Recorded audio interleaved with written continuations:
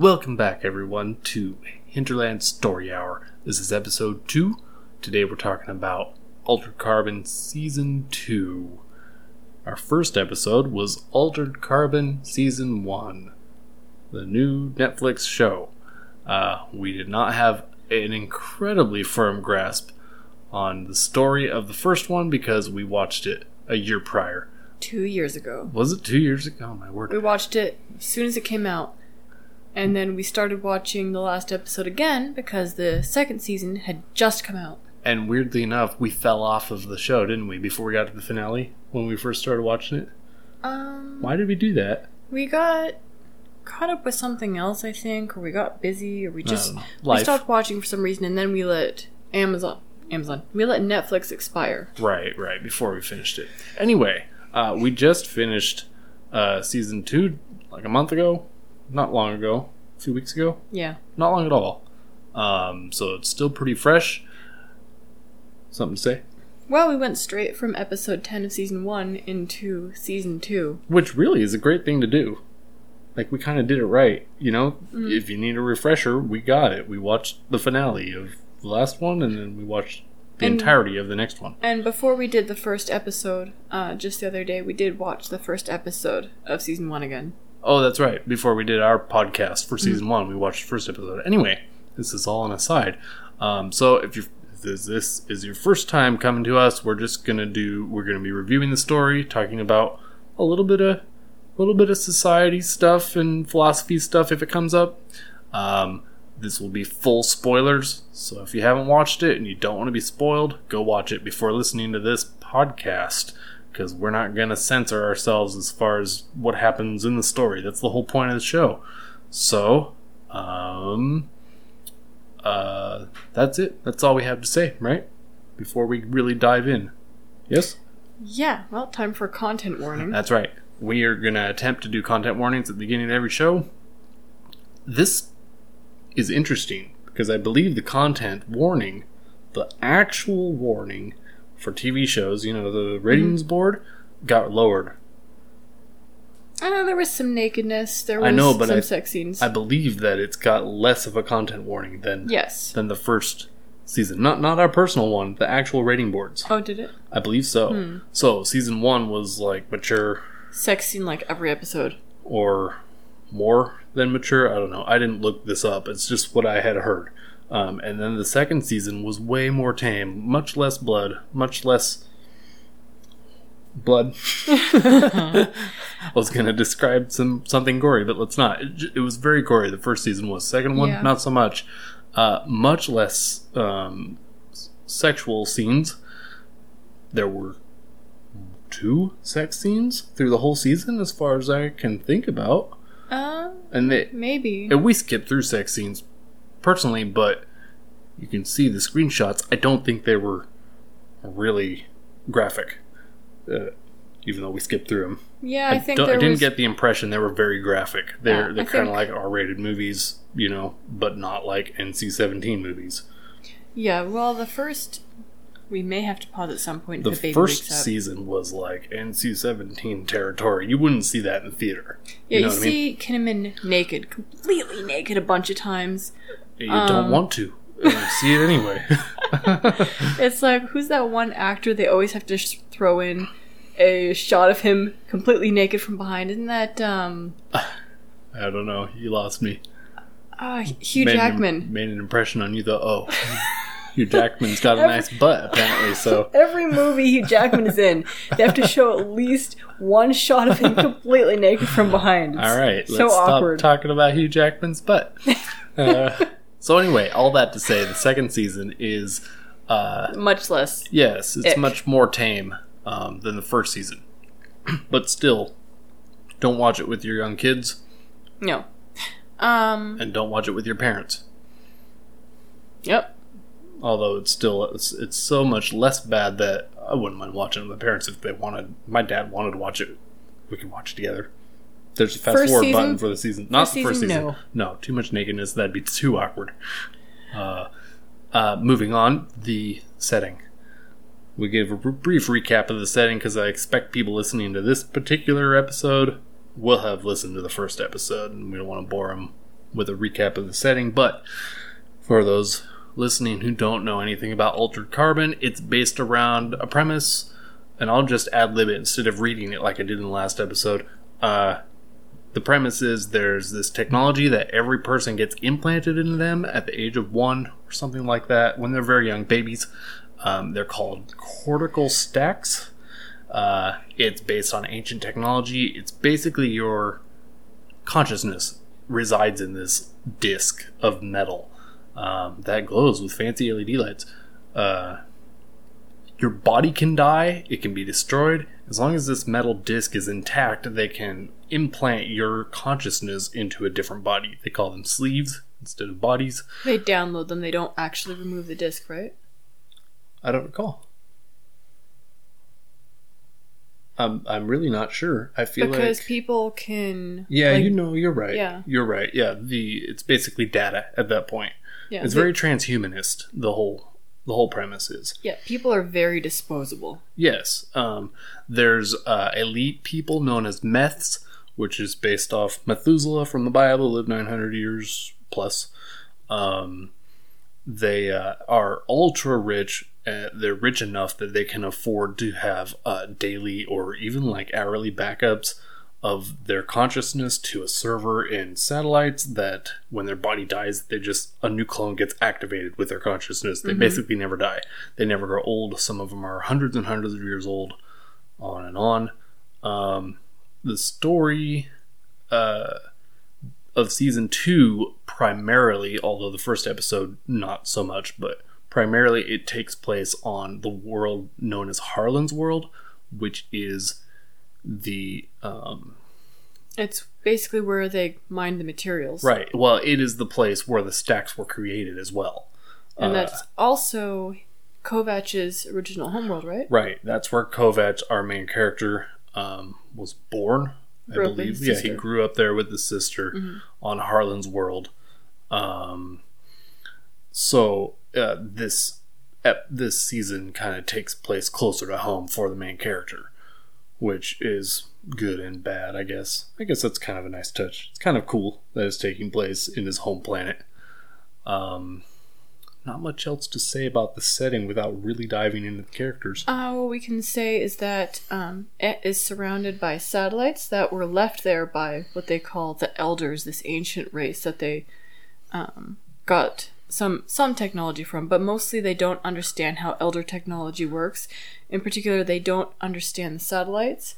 They know that they automatically activate, so they send up fireworks on celebrations and stuff like that, and the satellites blast them out of the sky. But they haven't been able to control the satellites ever. Right, they're like defense satellites. Yes. Right, and the stacks... They call it Angel Fire. The cortical stacks. Right, Angel Fire. But the cortical stacks are based on the technology they found there. I always got the impression that they were just mined from the materials. No. The science is based on Elder technology. The trees, the spires, right? That may have something to do with it. Yeah, there's these mystical trees, and that's kind of convoluted, and I didn't look very deeply into that when I was researching for the story. Because it's an aside and not that important. So let's dive right into our characters. I just kind of ad-libbed a bunch of these notes, and so my bias will come out if I read through these notes. I added little tidbits about characters that I didn't like. I couldn't help it. I had to put him in there. So Takeshi Kovach is played by Anthony Mackie. If you don't know, he's the guy who plays Falcon in the Avengers movies. / Will Yoon Lee. Will Yoon Lee?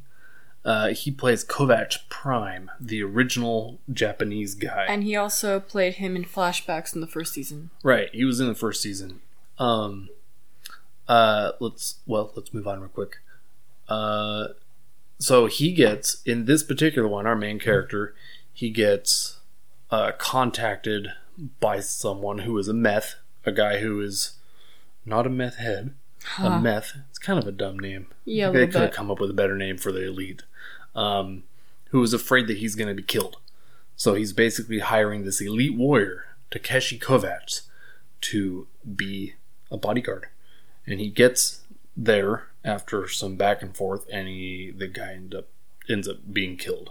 Like, immediately. He gets decanted, as they call it, I think. Right? Isn't that what they call it? Or is that a different show? That might be a totally different show. Okay, he's thawed out, decanted, whatever they call it. And he's immediately dead. Everybody's dead. And I was really disappointed because the rich guy was played by Michael Shanks. Who played Daniel Jackson in Stargate. I was like, yeah, great actor. And he dies right away. He did a really good job in Stargate. And in Burn Notice. Oh, yeah. Even though it's kind of a jerk in Burn Notice. Yeah. He still did a good job. So, Takeshi Kovacs has been on a mission from the previous season for 30 years to find Kelkhurst Falconer, his long lost love, who we don't like. I'll just put that right out there. She was fine in the first season because she was kind of like this mythical figure in his past, which wasn't so distant to him because he'd been on ice for 250 years while she'd been dead. Right. It was fine the way they did it in the first season. Yeah. In this one, at the end of the first season, he finds out there's coordinates for her. Like, she's around. Right? His sister, as she's dying, claims that she backed her up. Right. So he thinks at least that her stack is intact somewhere in the galaxy. So he spends 30 years looking for her, and that's when he's found by a bounty hunter whose name is Trep. I've got it written down here. It's Trep. And she's just badass bounty hunter chick who finds him. And she becomes more important, but really in the first episode she just like finds him and then vanishes for a couple of episodes, right? 1 or 2? Just the first episode, because she's got her own thing going on that we kind of look at every now and then. Yeah, it's a subplot kind of with her that we don't really care about. Probably aren't going to talk too much about. Because it never amounts to anything, really. It doesn't really. Yeah, she's. There's a bunch of characters we don't like in this season. Trep is. I wrote bounty hunter tracks Kovacs down in the beginning. Is a lesbian, has a son, looks for her brother who allegedly joined the resistance, which is fake. Her father owns a fencing operation. Right? Fencing? Yeah. Or is it like black market? It's like a gun shop, but he takes like illegitimate armor and guns, doesn't he? Her father? I don't recall exactly what he does. He was imprisoned for a long time during her childhood, so of course she has a big chip on her shoulder about him. Yeah. Which of course means he's gonna die. Yes. So... But he installs technology, like she has an implant in her head that helps her hack stuff. So, well, why don't you just go through the rest of the characters and then we'll get into what we don't like about them. Okay, it's hard. Kelkhurst Falconer, played by Renee Elise Goldsberry, which is kind of a mouthful of a name, this gives away the very end. So this is the spoiler. You want me to not say it yet? She's the resistance leader from way back when Kovacs left the military and became completely infatuated with her for some reason, becomes kind of a simp. And he joins her resistance and everybody gets wiped out except him. And then he goes on ice for 250 years, and when he wakes up, he's still hung up on her. Right. So the premise of him being hung up on her is fine. In the first season. Yeah, it makes sense. In the second season, it kind of still makes sense, but it's 30 whole years later. You'd think after 30 years of anybody who isn't with their love is gonna drop the feelings of love. So especially considering the fact that the whole first season, you're reminded that Kovacs hates meths. He thinks that was the whole thing he was fighting against, was people living forever. Right, and that's why there was a rebellion in the first place that Kel leads. Yeah, but here he is. He's been jumping bodies for the last 30 years. He's staying alive, doing the very thing that he was fighting against, apparently, in order to find this woman. So when she shows up, he thinks it's somebody who's gotten an illegal clone, because apparently it's illegal to clone her body because it was such a big deal way back when. Oh, sure. So he thinks, I forgot about that. Yeah. So when he sees her, he's certain it's not her because, she's going around killing seemingly innocent people. Right. So we find out very early on that it's her. The first episode, second episode. It's her that is killing the meths, right? She's got amnesia, of course. Right, of course. These old school meths are being killed, and it's her. But she doesn't remember doing it or how she does it, because these are meths. They're not supposed to really be able to be killed. But she has some ability that she doesn't know how she does it or why she does it, because she forgets how she does it, and it's kind of silly.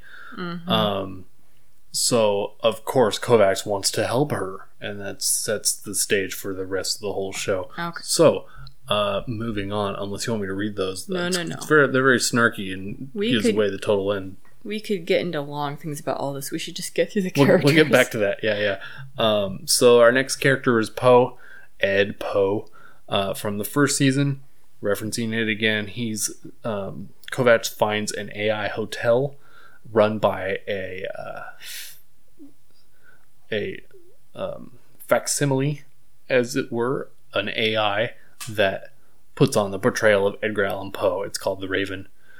In this new one, it's called the Nevermore, which is a really good name for a hotel. It's super cool. Well, they find a vacant, crappy old hotel that somebody Kovacs used to know owns, and he's just on real good terms with Kovacs, so he kicks out all the drug dealers and he lets them have it. Right. It's like it's a Yakuza drug den. Or something to that effect. Yeah. So the AI has again another subplot story that we don't like. We'll talk about it later.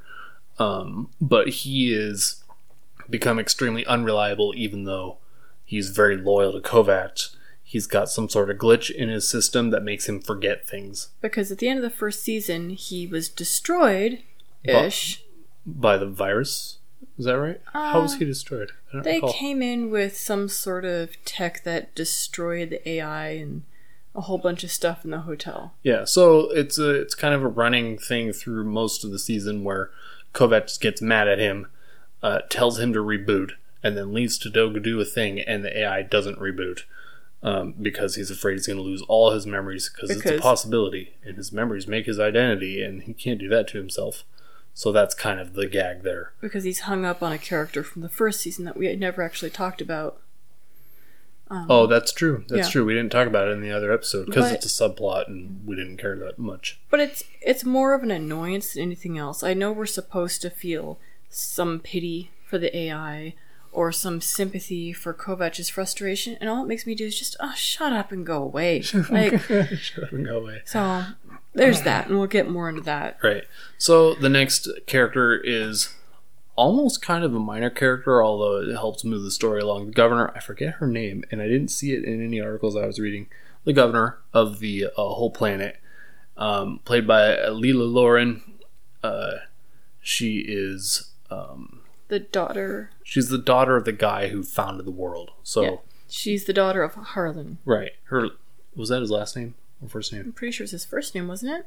I don't recall. I kind of feel like her last Governor name is Harlan. Yeah, she's Governor Harlan. There you go. That's her name. Okay. Governor. That's her first name.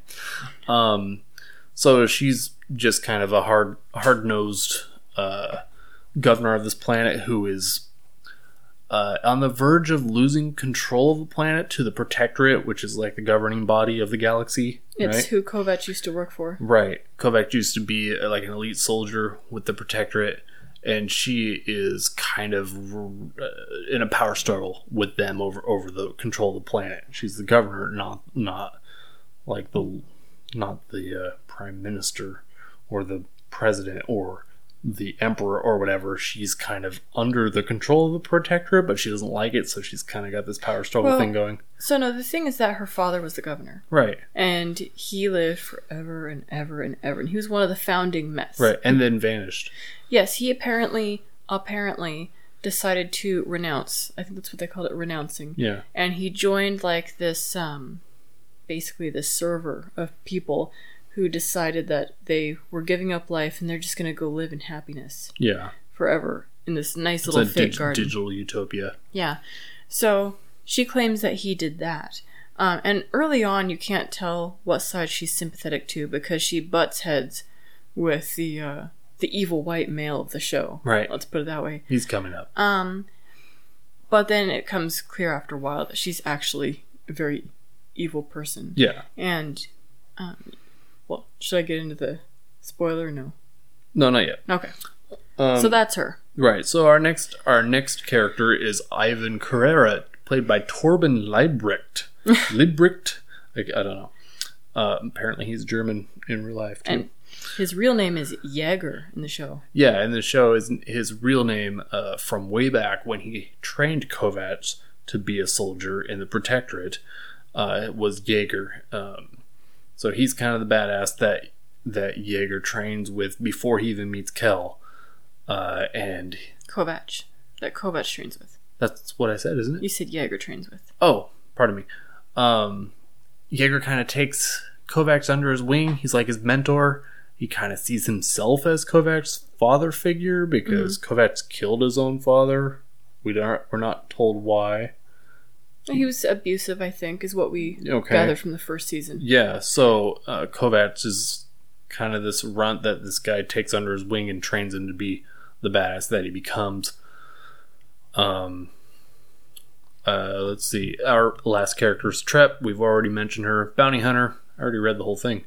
Yeah, she's got a brother that she's constantly looking for, and she, even all the money she makes, that's kind of part of her character arc, is that she makes a lot of money. She's one of the best bounty hunters out there. She puts it all into attempting to find her brother, who's been missing for a long time.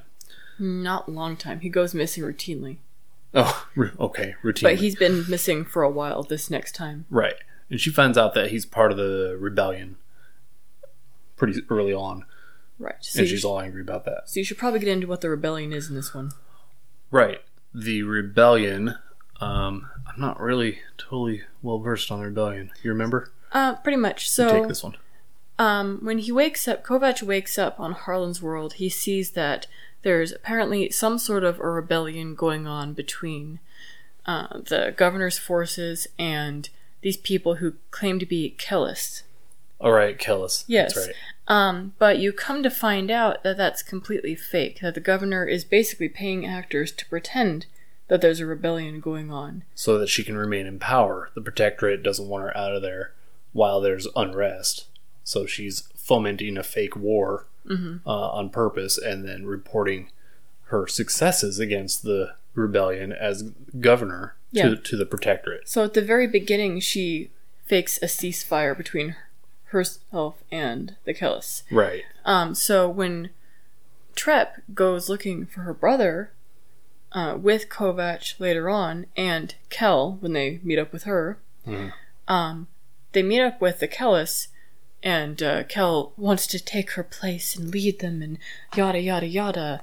And Trep has hacking software in her head. Right. So she realizes that her brother's DHF is hanging around the neck of this supposed rebel. Yeah, so he basically got killed. Yeah, so it's never made clear if that DHF is dead. It is dead. It is. Yeah, it's got a bullet hole through it, right? Or something like that? No, they find out later on from like a video surveillance or something. We should back up. Kel has been in stasis for centuries, put there by Kovac's sister. Right. And the fake rebels, among whom was Trep's brother, stumble across this place. Oh, and they accidentally activate it. But they also activate the consciousness of an elder that died very horribly at the hands of Harlan and the other founders of Harlan's world. So that's kind of the crux of the that's the crux of the story. Yes. That's the spoiler in the end, is that Kel is kind of possessed by this alien intelligence. And it takes over her body and endows her with a special power. Am I taking over? Well, I was about to say what happened to Trep's brother. Oh, sure. Explain, please. Yeah. So they wake her up. The consciousness gets into Kel. I think she made an agreement with it, is what we find out. That it could use her body to go and take vengeance. Right. But the manner in which she kills people is never fully explained. It just says that I can manipulate the metal in your bodies or something to that effect. Yeah. It infects the people. Like, I believe it infected the people that found Kel Right. And so now their DHFs are just fried. And that's why her brother's dead. Trip's brother. Okay. Okay. Good reminders. I did not recall all that. Right. So I'll just go on and explain. Like, that's the thing. Kel, her whole ethos is that she does not want the stacks. The stacks are evil. That's a bad thing. That man is living forever. Yeah, she's the scientist that originally created them 300 years ago or whatever. And she just wanted to use it so that she could study more and be a scientist even longer and gain knowledge. I think she wanted to see the stars. That's what they keep saying. Kovacs keeps saying. Yeah, which is basically saying that she just wanted to live longer, to be smarter, to study things more. That's basically what they're saying. But then she discovered the evil of the thing, that man's not meant to live this long. So she does. She makes a bargain with the entity, right? The elder consciousness that's like infected her stack. Just to go take vengeance on the founders. Yeah. Right. Because the elder wants to kill all the founders because they basically genocided the elders. Yeah. When they first arrived on Harlan's world, we see it through flashbacks of, I don't remember whose consciousness, but they arrived there and they found like this spire and like some pods, I think. Yeah. I might have been out of the room for part of that. But they realized that, these are living elders. And they said, well, we've got protocols for first contact, but Harlan says, no, let's just kill them all. Right, so Harlan's a bad guy. Yeah, of course, the white male's the bad guy. Yeah, of course. And so they wipe out all of them, and the whole thing is that the elder is angry because they killed its children, which is understandable.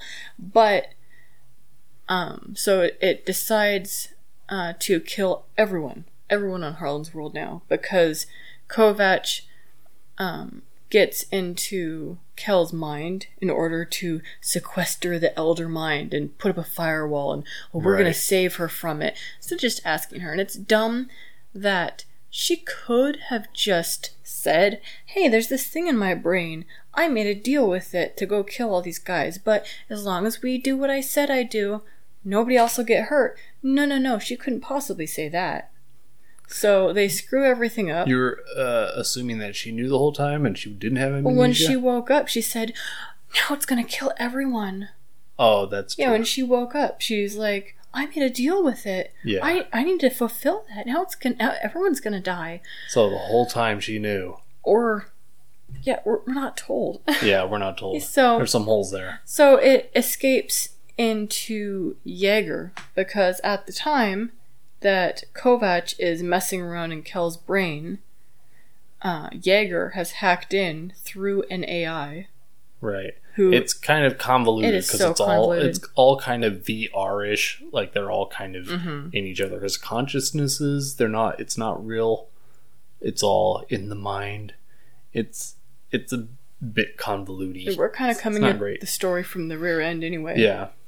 We haven't talked about Kovacs Prime.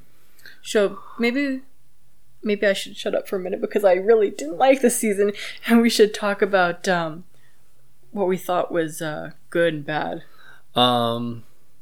Yeah, and that will open up discussion on all the other things we should talk about. So let's zoom down here. I'll start with my top 3, and then you do your top 3. How's that? And then we'll do the bottom, and we'll just talk ad nauseum about how the things we didn't like. Okay. So my number 1. These are in no particular order. There's only 3. Number 1, Kovacs Prime. Coming in is a nice touch that effectively utilizes the in-world components for a character dynamic. I think it's cool that the world building kind of allows for duplications of your consciousness and then to like meet yourself of an earlier version, and that's what happens. Kovacs Prime is the original Takeshi Kovacs from before he even met Kel and adopted her ethos, right? So he's still a protectorate warrior, and at one point Jaeger puts him back in his original body. Yeah, he got permission to clone his original body, right? Which is highly illegal. I don't know, maybe he just stepped. It's really illegal to double sleeve someone, right? it's big time against the law. So I think Yeager stepped outside of the law in order to bring this other Kovacs in. Well, I don't think they didn't.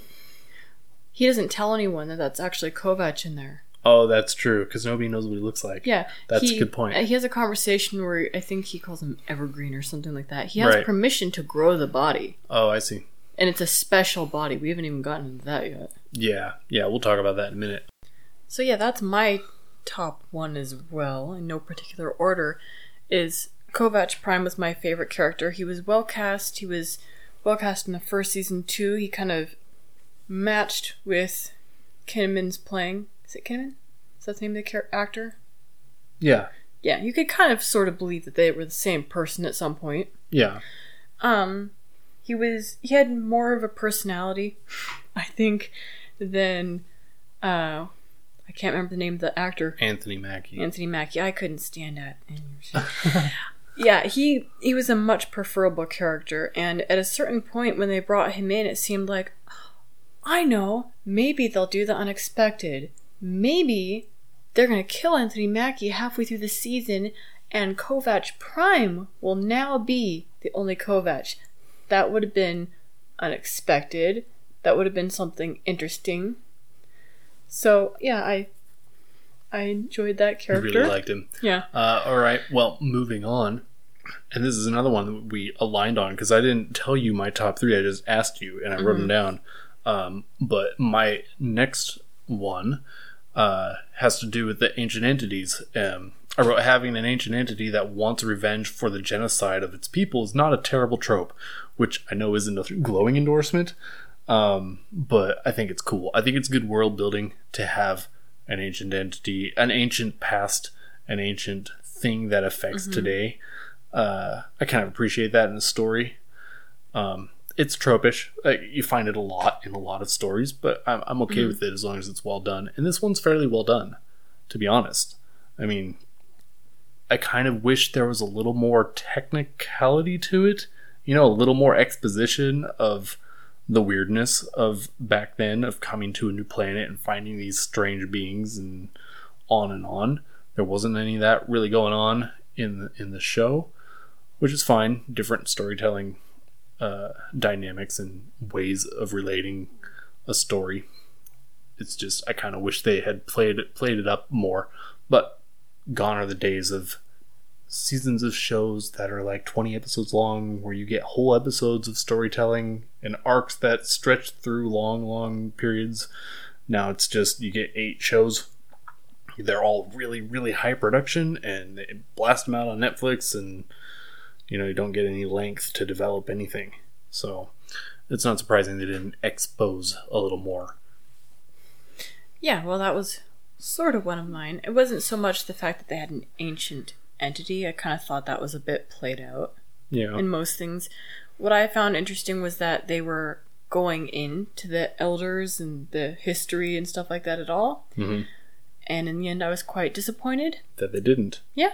They started multiple storylines that seemed like they were going to get into this, and they were going to get into it, and then in the end, there's this ancient entity, and it's possessing this person, and it wants revenge. Yeah, it just ended up being almost a MacGuffin. Yeah. Yeah. Yeah, so I liked the idea of getting into it because I found that interesting in the first season. They kind of reference the elders every now and then, but it's not a big, smack you in the face, we stole technology that we found elsewhere. It was more of a, look at this fossilized thing that I have that cost me millions of dollars. Yeah. Isn't this so cool? Yeah. So I liked the idea of that. So my third one, it was hard to find. It was really difficult to come up with 3 good ones for this season. Mm-hmm. Neither of us liked it much.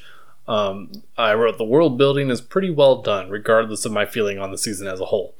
Again, not a glowing endorsement, but the whole setting and world that is built for the storytelling itself, the setting itself, is really cool to me.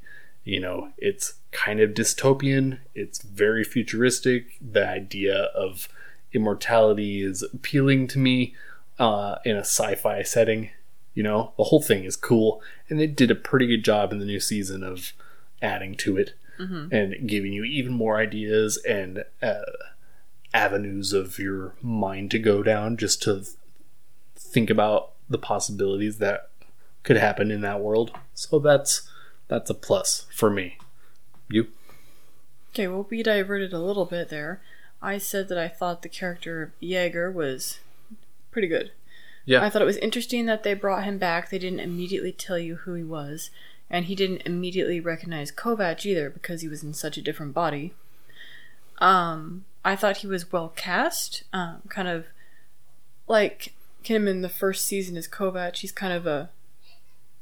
That was your old phone ringtone. It's not my fault. I was kind of a stoic, serious, just kind of a warrior. Yeah. And what's interesting about that is that's all he does apparently now. Because you find out, he mentions at one point that the Protectorate keeps backups of certain people, certain military guys. And he's very well valued. So every now and then, he's mostly just put on ice, as they put it. But they spin him back up in times of war when they need him. Yeah, which is really kind of lame. But apparently, part of the thing with the Protectorate is that nobody has notoriety. He's just an anonymous guy. And that's why he gets a different name and a different face every time he comes up. Yeah. Yeah. So he is dynamic in that way because he makes, at some point he kind of has a bit of a monologue on how awesome he is, and that whoever he's talking to should definitely take note about how awesome he is because he's awesome. And he's done a lot of incredible, crazy stuff that you don't even know he's done because he's always wearing a different face. But he's like the guy that topples governments. He's the guy that assassinated this famous dude. You know, like, he's the guy. You really should pay attention. Yeah, and throughout most of it, he can't stand the governor. And at one point, he makes a comment about how he doesn't have time to kiss her ass or something like that, and she walks into the room, and he doesn't really react to it, but I thought his acting was very well done. Yeah, it was good. And a season full of really boring characters. I thought he was well cast. Okay, now we get to the meat of the whole podcast. The things we did not like. Put on your hats, because this is gonna get nasty. The bottom three, and it's aptly named the bottom three. My number one. I'll do one. You do one. I'll do one. You do one. Try to keep it short. Try not to rant. Sorry. Too much. The action sequences got a whole lot more Marvel. And then I wrote magic gun magnet hands. So at the very beginning you learn that that the meth that wants to have a bodyguard out of Kovac, this elite warrior, has endowed him with this sleeve, as they call them, that's enhanced by the military. It's military enhancements with fast twitch muscles, and this is a thing in the first one, but also these magic hands that suck guns out of the thin air, so he can like activate his magnetic gun hands and have guns just shoot to his hands. Yeah, and it's really cheese cracker. And you find out it's also got like subliminal reflexes. Like at one point he falls off a cliff and he wakes up dangling by his fingertips. Yeah, it's like a self-preservation module that's installed in his sleeve that allows his arm to just magically, even though he's knocked out and flying down a cliff, his arm just reaches out and grabs a cliff face. Yeah, and it's just... And the part that really made me facepalm was when we first meet Jaeger. Like, he comes in like, oh, this is going to be a badass. And then all his little minions start doing backflips and spinning around and like shooting under the armpit type stuff. Like, not literally, but you know, like imagine a cheesy old Western type shootout with karate, and that's what it was. Yeah. It's, I was going to say it's the difference between, you remember, anybody listening remember the first Jason Bourne movie? Mm-hmm. Those action sequences, they're like really hard hitting and sudden and a bit jarring because they're so brutal in the way they're portrayed. You know, it's the difference between that and a Marvel movie with these big fancy action set pieces and I'm pretty shoot sure the guns into the hands and do the backflips. Yeah, they even use slow motion. Yeah, at some point there's slow motion. Way overused. Yeah, a few times. not great. Not good coming from the first season. If the first season had it, I wouldn't complain. I probably wouldn't. I wouldn't even know that it was worse. You know what I mean? Mm-hmm. I'd just be like, that's the way they're filming it. No problem. But the change of pace is odd. They didn't need to do this to make it less gory. They could still have kind of a brutal, heavy-hitting action sequence like the first one. Just tighten up the gore, have less blood, you know what I mean? Mm-hmm. But they didn't do that. They went full-on action superhero Anthony Mackie, and I have to wonder if they did that because it's him and he's in Marvel movies. They also had Kel Crest leaping around and doing backflips and flipping her hair at people. And, yeah, it's goofballs. Okay, we're going to do mine now. Yeah. I did not like the casting at all. I wrote nearly all of it. I couldn't stand Anthony Mackie. He comes off as kind of a over-emotional, whiny, shouty, spoiled brat. He's not believable as the same guy from the last season who's been alive for the last 30 years, maturing. Yeah. Conceivably, he's a stoic and hardened guy in the first season because of all the things he's experienced, all the death he's seen. Everyone he knows is dead. Everyone he cares about is dead. And he just wants to do drugs and go back on ice. It's basically his character in the first one. He has to start caring again. Yeah. But that doesn't mean he's going to be, just... Emotional? Yeah, it doesn't mean he's going to be emotional. Quick to anger? Yeah. In the second season, it's like he's completely forgotten how to have any sort of self-control. And he'll just randomly... What's the... Damn it, Edgar... or whatever he calls it. Damn it, Poe. He seems like a teenager. He seems like a teenager. Yeah, and then when he finds out Kel Crest is actually alive, he just kind of follows her around like a lost little puppy, making excuses for her behavior. So saying, yeah, you murdered a lot of people. Yeah, you made a big mess. But I still love you. He's like, you just wanted to see the stars. Yeah. You poor thing, you. So that's... I feel so bad for your plight in life. Yeah, so that's him. I thought Kel Crest was okay as she was portrayed in the first season. So the casting was okay for her, I guess. So it shouldn't be the casting, it should be the acting, I guess. Yeah, is what it's the direction. I mean, actors act the way they're told to act, generally. The Kel Crest comes off as just condescending. Yeah. Over the top. I smell my own farts. I don't like when people say that, but that's just kind of how she is. She is just so smart, and she's just so moral, and she can do no wrong, and everybody needs to listen to her because she knows what's right. I did think the governor was well cast. I thought Yeager was well cast. Yeah. I didn't like Trep. No. I didn't like her partner, who seemed like she might actually have a personality and a role at some point because she used to be an archaeologist. And I thought, okay, maybe they'll get into the elder technology. And that came up for 5 seconds. Yeah, the elder technology total thing of is 5 seconds. Passed over a lot. They have a son together, apparently, from a man that Trep apparently hooked up with at some point. The son is in a rented sleeve. Mm-hmm. And he calls them both Mom. Yeah, it's weird. It's like somebody got out a checklist. Okay, so people didn't like that we had a white male in the first season. They thought he didn't smile enough. He didn't have personality. Let's see. Oh, I know. Here's our social justice box. We're going to check every single one. And then we'll get a good review from Vanity Fair. Rotten Tomatoes. Ugh. And if anybody is surprised to hear us say something like that, you just listen to our other podcast, Hinterlands Feed. Hinterlands Media. Look up Hinterlands Media. Listen to those episodes. We have strong views, and we don't apologize for them. I think it's weird that a woman just hooks up with a guy and then has a son and then hooks up with a woman later on. Oh, but this is the future. It doesn't... Yeah, it's still weird. Don't you remember Lando? He's pansexual. Oh, I know, right? Yeah.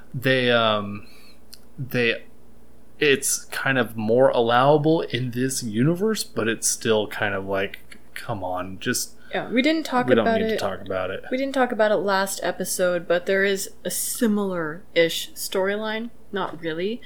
because in season 2, it's not the second woman is not the kid's mother in Right. any sense. But at the end of season 1, a side character has his wife thought out because she's like a specialized hacker or something. Yeah. She's put into a man's body. Yeah. And it's super weird. They still love each other, even though he's a man. I would work real hard to get a woman back in there. And they did. Yeah, And they ultimately. did by the end. Yeah.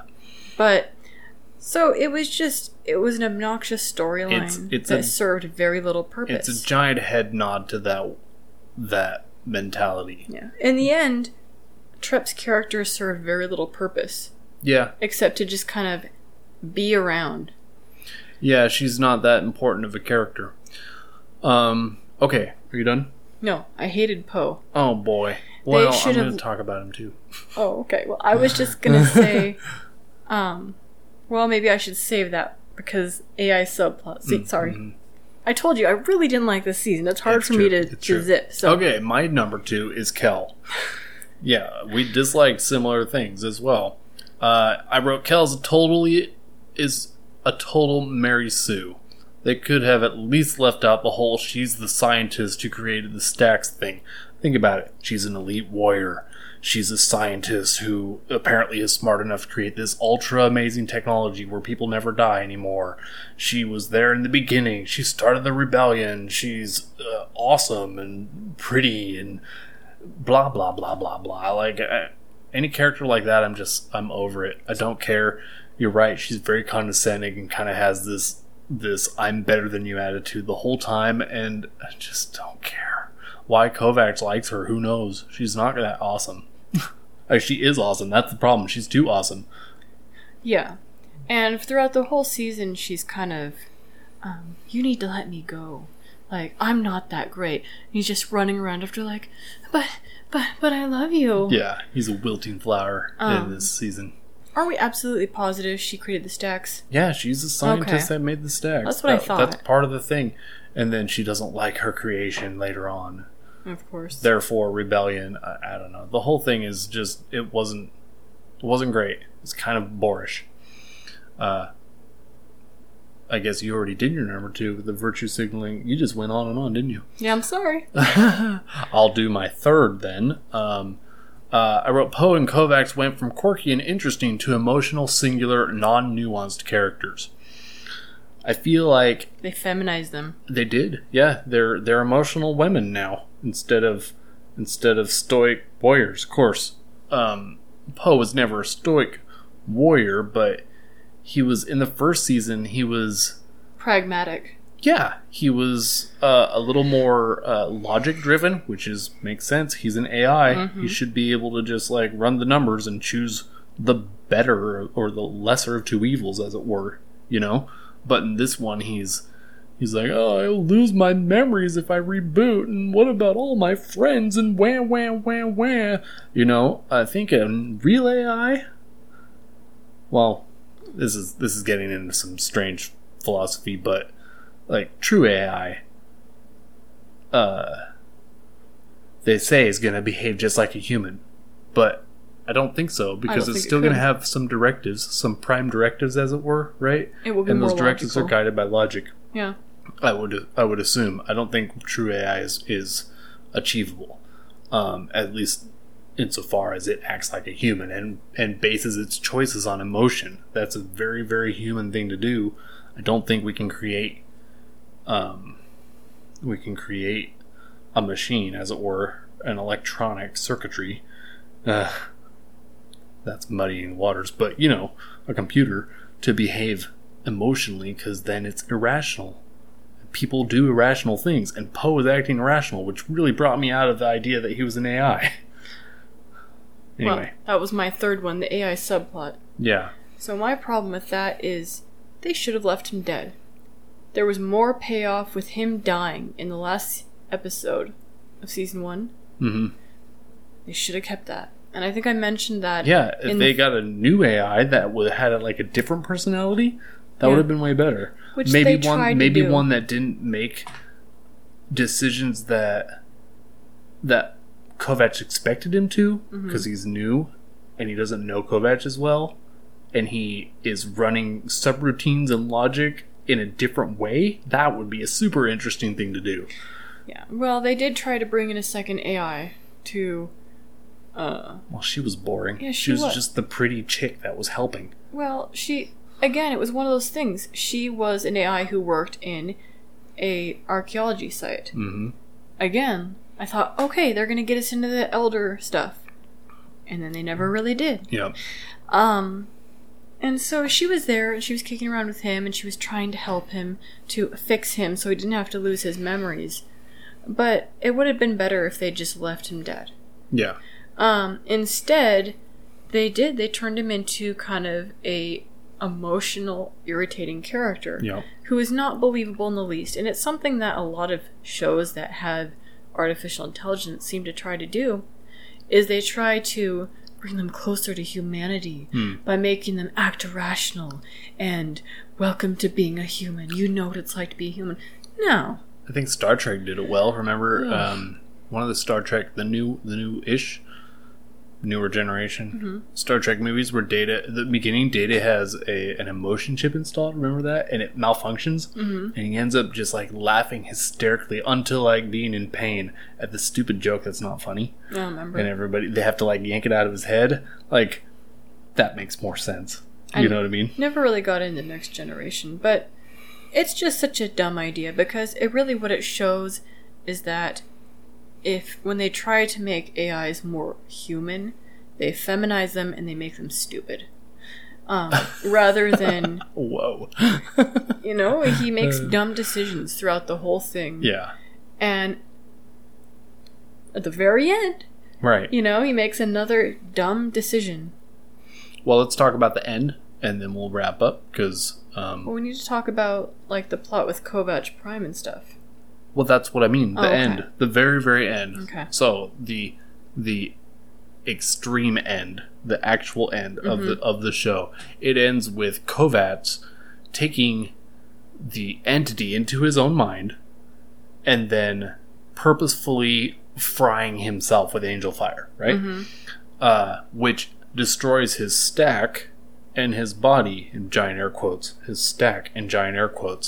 and then immediately upon the ending of the show, you find out that after the dumb AI we don't like finally decides to reboot, when he comes back, I seem to have found remnants of a complete human DHF in my system. Who is it? Because he doesn't remember. We don't know who it is. Right, his memories are gone, but it's clearly Kovacs. They wouldn't commit to killing him. No. And you and I both agreed resoundingly that they should have kept Kovacs. Kovacs Prime is alive at this point, actually. Yes. He is alive. He's on Harlan's world. He's in his own body. And he just like kind of walks off into the distance, and we don't know what's going to happen with him.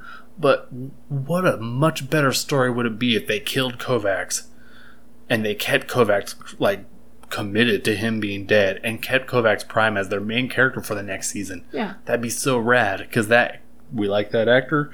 This guy doesn't have any memories of what happened recently, which could make for some really interesting dynamics when he runs into characters who know him, and they're trying to convince him of certain things. He's already met Kel and kind of like she adopted her ethos. Yeah, she disappears. Well, we're just going to go our separate ways, which is fine. That's a fine ending with her. I don't care. But he's learned he had like in-depth conversations with himself about why Kovacs ended up following Kel, and therefore he's kind of got an inkling of the mindset that Kovacs went through to become who he became. Yeah. So he's on his journey to do the similar things, but in a different way. It'd be such a better storyline. Well, so when it ends, right before Poe gets rebooted, it shows him talking to the Protector after everything's gone down, because the governor is dead. Right. Yeager is dead because he got infected with the Elder consciousness, and he was about to destroy all of Harlan's world with the angel fire. Right. When they took him out. So Kovac Prime is talking to the Protector, and they're saying, well, double slaving is punishable by death. He said, There's no double sleeve. I'm all that's left. Right, because the other Kovacs is dead from Angel Fire. Yep. Completely dead. And then he talks to Kel, and she's about to beam off world, as it were. Mm-hmm. And he's got somebody coming to collect her body. Right. Or her sleeve, rather. And so it would have been a much better ending. It really would have.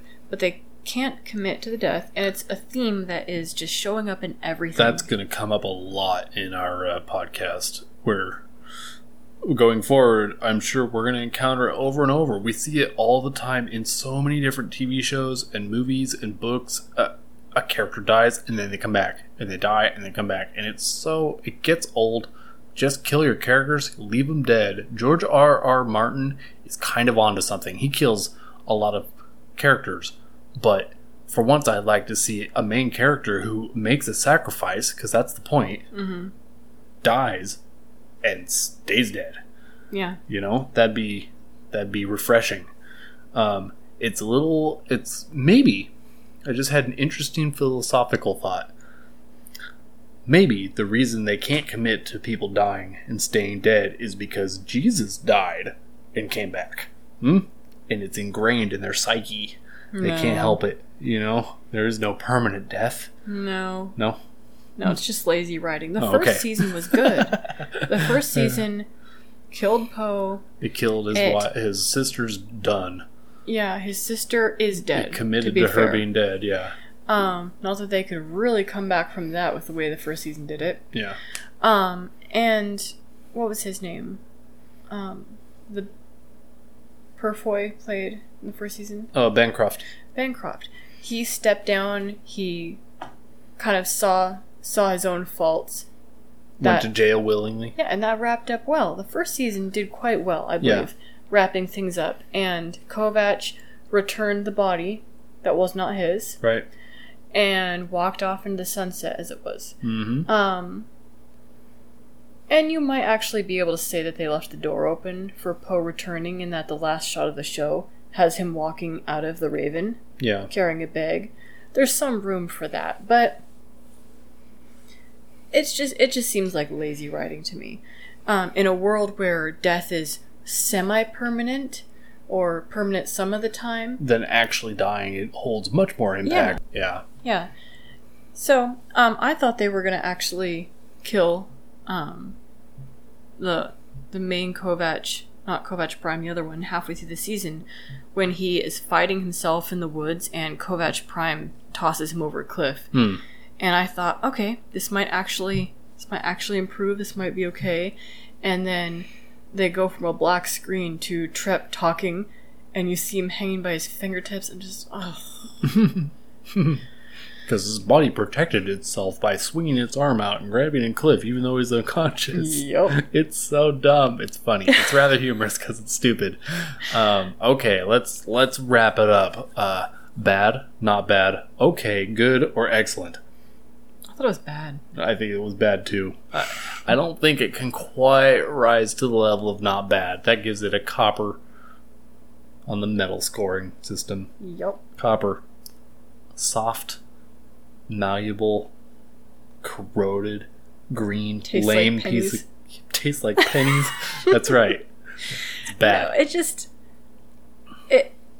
No, All right. I wanted another season, and this wasn't what I wanted.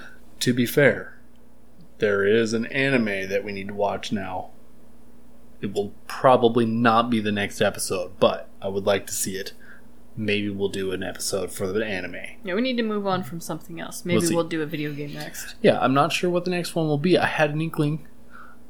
One of my friends recommended that I watch Devs, so I want to watch that now because he's definitely piqued my interest. Don't really want to do another TV show. Maybe the one after the next one. We'll do Lock and Key eventually, and I'll complain about that too. Yeah, we can complain about Lock and Key. But yeah, maybe a video game next. We've finished a lot of video games. I've finished several not too long ago that I really enjoyed. Before we wrap up, are you going to mention that super creepy, gushy article you read? I mean, I can mention it. The author he's so woke. Got a man crush. He's so woke. Yeah, he thought Kinnaman portrayed Kovacs terribly because he doesn't smile and he's too stoic, and he's just a wooden plank, and he never cracks any jokes, and how dare he be so bland and boorish. But Anthony Mackie, ping, stars in my eyes, he's so pretty, and and I can't believe how good he portrayed the character. He just looks like he's gonna smile all the time, and it's so nice and refreshing having someone with such a wide range of emotions for this elite soldier. Soy. Yeah, got super soy face. And then he got all mad about Yeager because, of course, we have a boring white guy. It literally says a boring white guy in the article. Like, come on. It basically loved all the characters we didn't like. Well, yeah, they checked all the diversity, social they checked justice all boxes. the diversity boxes. Yeah, and this guy was all over it. And I went to his Twitter. The first thing you see in his Twitter bio or his description is he, him. Yep, pronouns. Yep, pronouns. Which is so woke. It's so woke. And didn't Rotten Tomatoes love the second season? Yeah, they gave the second season a much higher rating than the first season, and I think that's a big mistake. And my biggest problem with the first season, kind of going backwards here, but my biggest problem with the first season really is that the story conveyance is a little too busy to give you a clear picture. You kind of have to watch it twice, because there's a lot going on. They give you subplots, they give you a lot of info all at once. It's like a detective story wrapped up in a gritty sci-fi, and there's just so much there. Mm-hmm. That's really my only gripe. Everything else I rather enjoyed. I'm sure I could think of other things, but that's the primary one. It's a bit muddy, but that's not that big of a fault, really, because in the end, things wrap up and it's fine. So maybe we should say, what's the problem with the story this time around? The story this time is that, just listen to this episode. Well, the story this time around, to just kind of surmise all of it. Surmise? Wrong word. To encompass the story this time around, he's been kicking around in various bodies for 30 years. And he's been pining away for Kel. The whole time. Apparently nothing else going on. Apparently he's been yelling at Poe this whole time too, because he won't reboot. And he's glitching. But he keeps packing him around anyway. And then he gets offered a job, finally, after all this time. And then he finds his lady love. It's Kel. And you just follow her around, and it's lame from then on. Right? Well, sort of. It's sort of like, here's the MacGuffin, run with it. Yeah, that's true. And basically everything he does just kind of screws things up more. Yeah. In the end, he could have just left Kel alone. Conceivably, she would have gone through with the deal. The entity would have left her body, and she could have gone off and done whatever she wanted to do. Yeah, all we get is a few myths that are dead, and that's it. Yeah. Yeah. It's one of those stories where if the main character does nothing, the story works out fine. Mm-hmm. Except there is a rebellion thing that kind of gets resolved, so there's that. Well, it's a fake rebellion. That's true, but it gets resolved. You know what I mean? It's bad. That's a fake rebellion. Yeah. Anyway, we're going backward. So this is the end of the episode. I felt sorry for Yeager's character. Yeah. He deserved a better ending, I think. Is he totally done? Was that clear? It is not clear because they keep backups. That's true. They can just print a new one. Just hit print. Yeah. And it'll go burp, burp, burp, burp, burp, burp, like a printer, and it'll just come out. Unless... Well, that's not real clear because the Elder can manipulate the backups, recall. That's because true. Whenever it killed a meth, it would destroy all their backups somehow too. But he came from off-world. That's true. So who knows? Yeah, who knows? In this series, anyone can come back from the dead. Yeah.